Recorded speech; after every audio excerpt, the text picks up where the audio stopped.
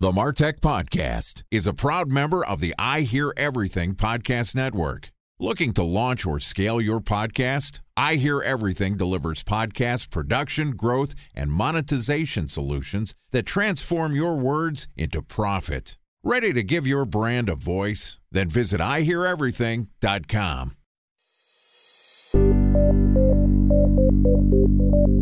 From advertising to software as a service to data. Across all of our programs and clients, we've seen a 55 to 65% open rate. Getting brands authentically integrated into content performs better than TV advertising. Typical lifespan of an article is about 24 to 36 hours. If we're reaching out to the right person with the right message and a clear call to action, then it's just a matter of timing. Welcome to the MarTech Podcast, a Ben J. Schaap LLC production. In this podcast, you'll hear the stories of world-class marketers that use technology to drive business results and achieve career success. We'll unearth the real-world experiences of some of the brightest minds in the marketing and technology space so you can learn the tools, tips, and tricks they've learned along the way. Now here's the host of the MarTech Podcast, Benjamin Shapiro.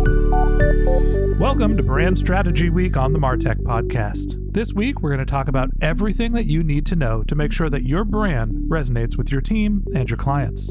Each day this week, we're going to talk about the process of building a brand that not only resonates with your team, but helps you scale your business in a way that makes sense to your clients. Joining me today is one of the most influential brand marketers that I've ever run across in my career. Alex Chrisman is the founder of Alta, which is a brand and creative strategy consultant that I hired to help me develop a brand at a startup I worked on called Handle. And today, Alex and I are going to discuss how to define your brand. All right, here's the first part of my conversation with Alex Chrisman, founder of Alta. Alex, welcome to the MarTech Podcast. Thanks, Ben. Dude, I've been trying to get you on this show for years. What took so long? I don't know, man. Life. But here we are. For everybody that's listening to this podcast, I want you to know I think Alex is brilliant. No pressure, buddy.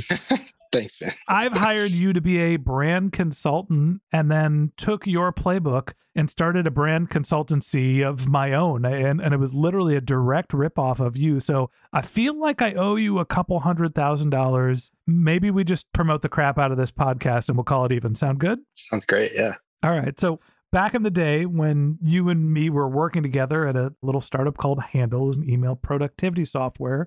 You were a wine brand marketing consultant and you were starting to work on technology companies. Talk to me a little bit about your process for developing brands in the wine industry and why is that the hardest branding that you could possibly do?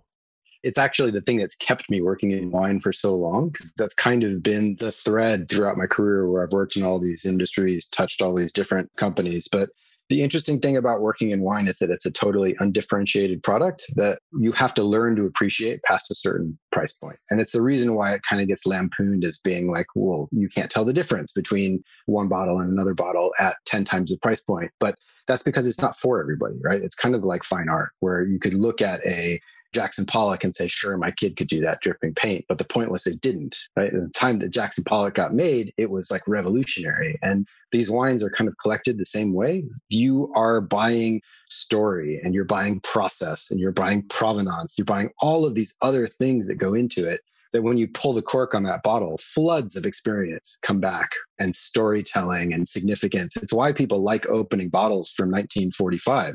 Because there's something so cool about drinking a bottle that had to be hid during World War II so the Nazis didn't take it, right? It doesn't make it taste better, but it makes it much more enjoyable. Rory Sutherland has a great bit about this that I love, super parallel. I think he's Ogilvy in London.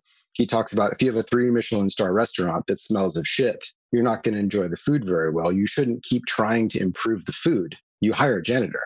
So, at some point, it's like you can keep pouring money into the product, but like changing reality is really hard. Changing perception, it's something that a lot of people don't really pay attention to.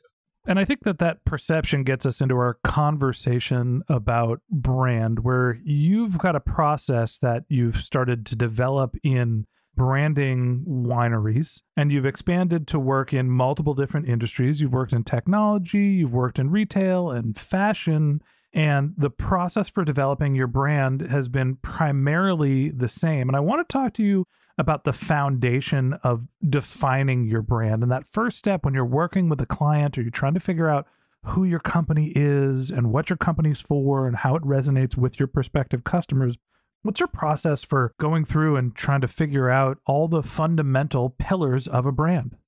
There is a little bit of secret sauce in figuring out how to unearth those insights, but you'd be surprised talking to most founders, they already know. They have a hard time separating what's special about their company from what needs to happen with their company for it to be functional, or aspirations that have to do with beliefs, vision, values, and things that are really at the core of brand and drive both brand and company culture, from things that are like monetary success and scale. And those are completely different things. Like, it's not to say that you can't build a brand that makes lots of money or is super valuable and that they're opposed, right? Because they go hand in hand. But if you're just focused on sales and money, then you're not really focused on creating value around your brand.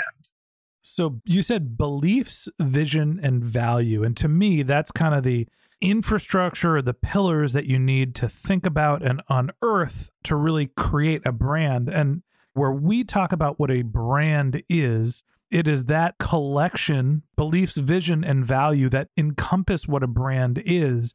And then there's the creative component that comes out of an understanding of what your company is, what it's for. That is what the customers end up seeing. Time for a 1-minute break to hear from our presenting sponsor, Mutinex. In 1919, John Wanamaker said, "Half the money I spend on advertising is wasted. I just don't know which half." Well, the advertising landscape has changed since then, and instead of reaching your audience on 2 channels, you're probably reaching them on 20. Turns out John didn't know how easy he had it. But that doesn't mean that you should give up on striving towards marketing effectiveness. No matter how complex your marketing strategy is, Mutinex Growth OX is the market mix modeling platform that measures the impact of marketing on your bottom line. Mutinex's market mix modeling platform calibrates your insights against the latest market conditions so you can make media and marketing investment decisions confidently and quickly. Ready to take your team from I think to I know? Then join brands like Samsung, ING, and Asahi who make better marketing decisions with Mutinex. Mutinex Growth OX. Your best decision starts here. To learn more about Mutinex, go to mutinex.co. That's MUTINEX.co. Okay, here's the rest of today's interview.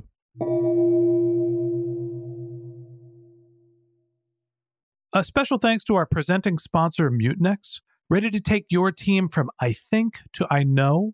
Then join brands like Samsung, ING, and Asahi who make better marketing decisions with Mutinex. Mutinex Growth OX, the marketing mix modeling platform that makes measuring ROI fast, easy, and cost-effective. Request a demo at mutinex.co. That's MUTINEX.co.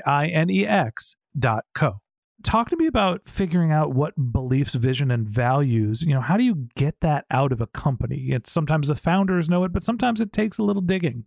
Yeah, it's true. So, there's a 360 questionnaire process we go through at the very beginning of every engagement. And that's essentially interviewing everybody from the CEO down to the front desk secretary, asking them all the same questions, which they're tailored to who the specific client is or what their particular challenge is. But it's really about getting a snapshot of where the company sits. And then comparing all of those answers to each other and figuring out, well, where is the greatest consensus? And if you understand why somebody who's making a bottom pay grade or came directly out of college and decided to work at your company and is really excited about it, why they're there, then you understand it. If they're excited about the same thing as the CEO about the company, then you've got this massive alignment, right, throughout the entire org chart. That tells you there's something special there. And that reflects also on the customer side. I think that your alpha group is your employees, but you definitely have to take the temperature of your customer as well and figure out what are they perceiving and is there a gap. But that's kind of what we're looking for everywhere. So this is the part that I stole from you in my consultancy, is that I looked at the way that you asked questions of the organization that I was working in and didn't just ask the CEO what they thought, but really took an impression from the entire organization, or at least all the relevant stakeholders. And the way that I think about it is like a Venn diagram with 10 circles. And what you're looking for is the overlapping portion that is most common, right? The darkest color on that map. And that's really what helps define what your brand, what your organization truly believes about themselves.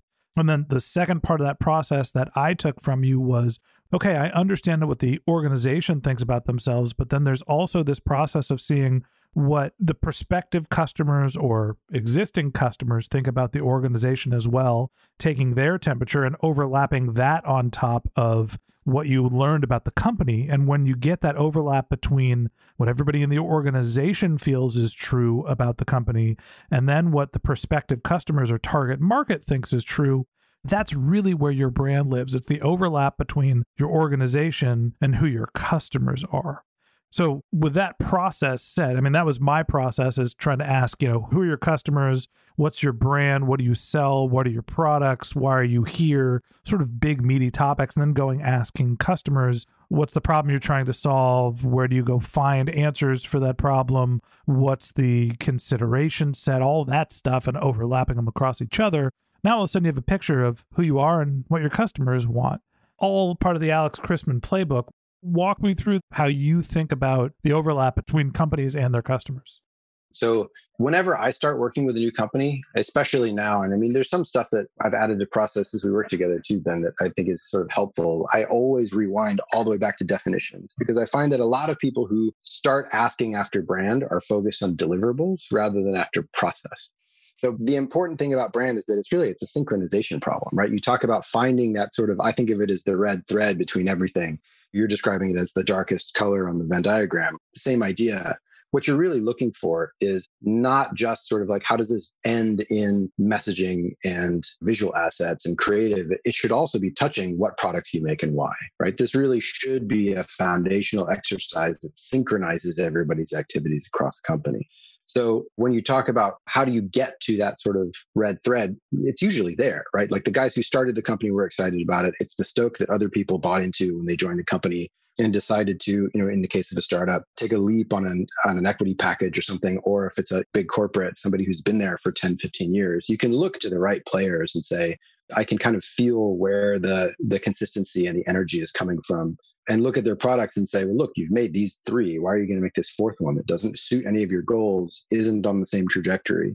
It's usually more apparent from the outside looking in, which is why consultants get the bad rap of stealing your watch to tell you the time, right?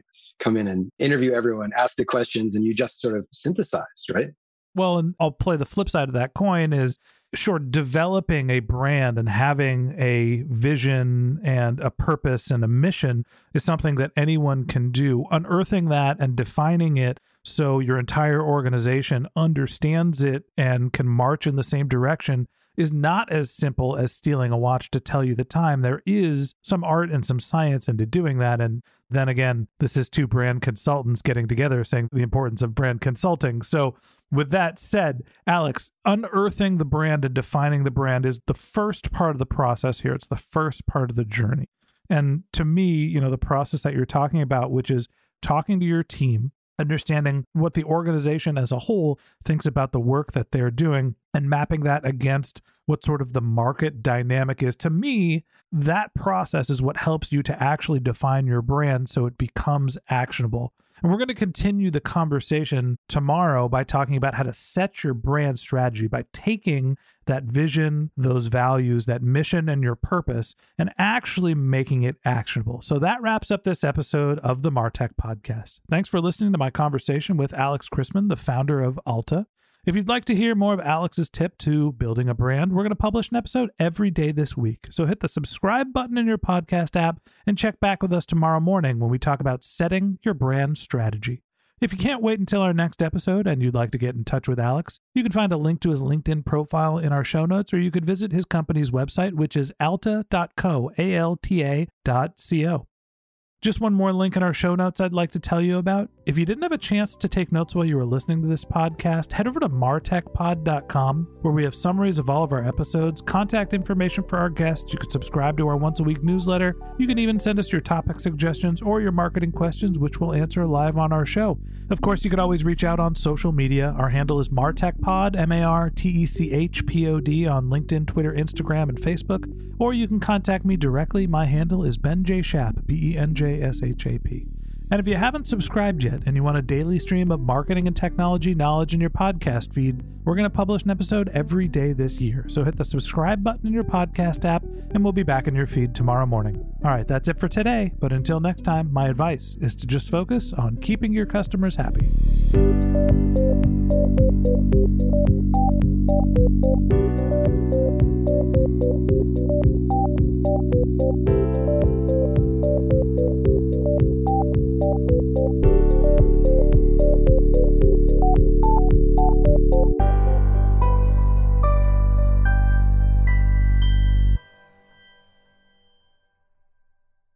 Thanks for listening to the MarTech Podcast, an I Hear Everything production. Looking to launch or scale a podcast like this one for your brand? Then visit iheareverything.com.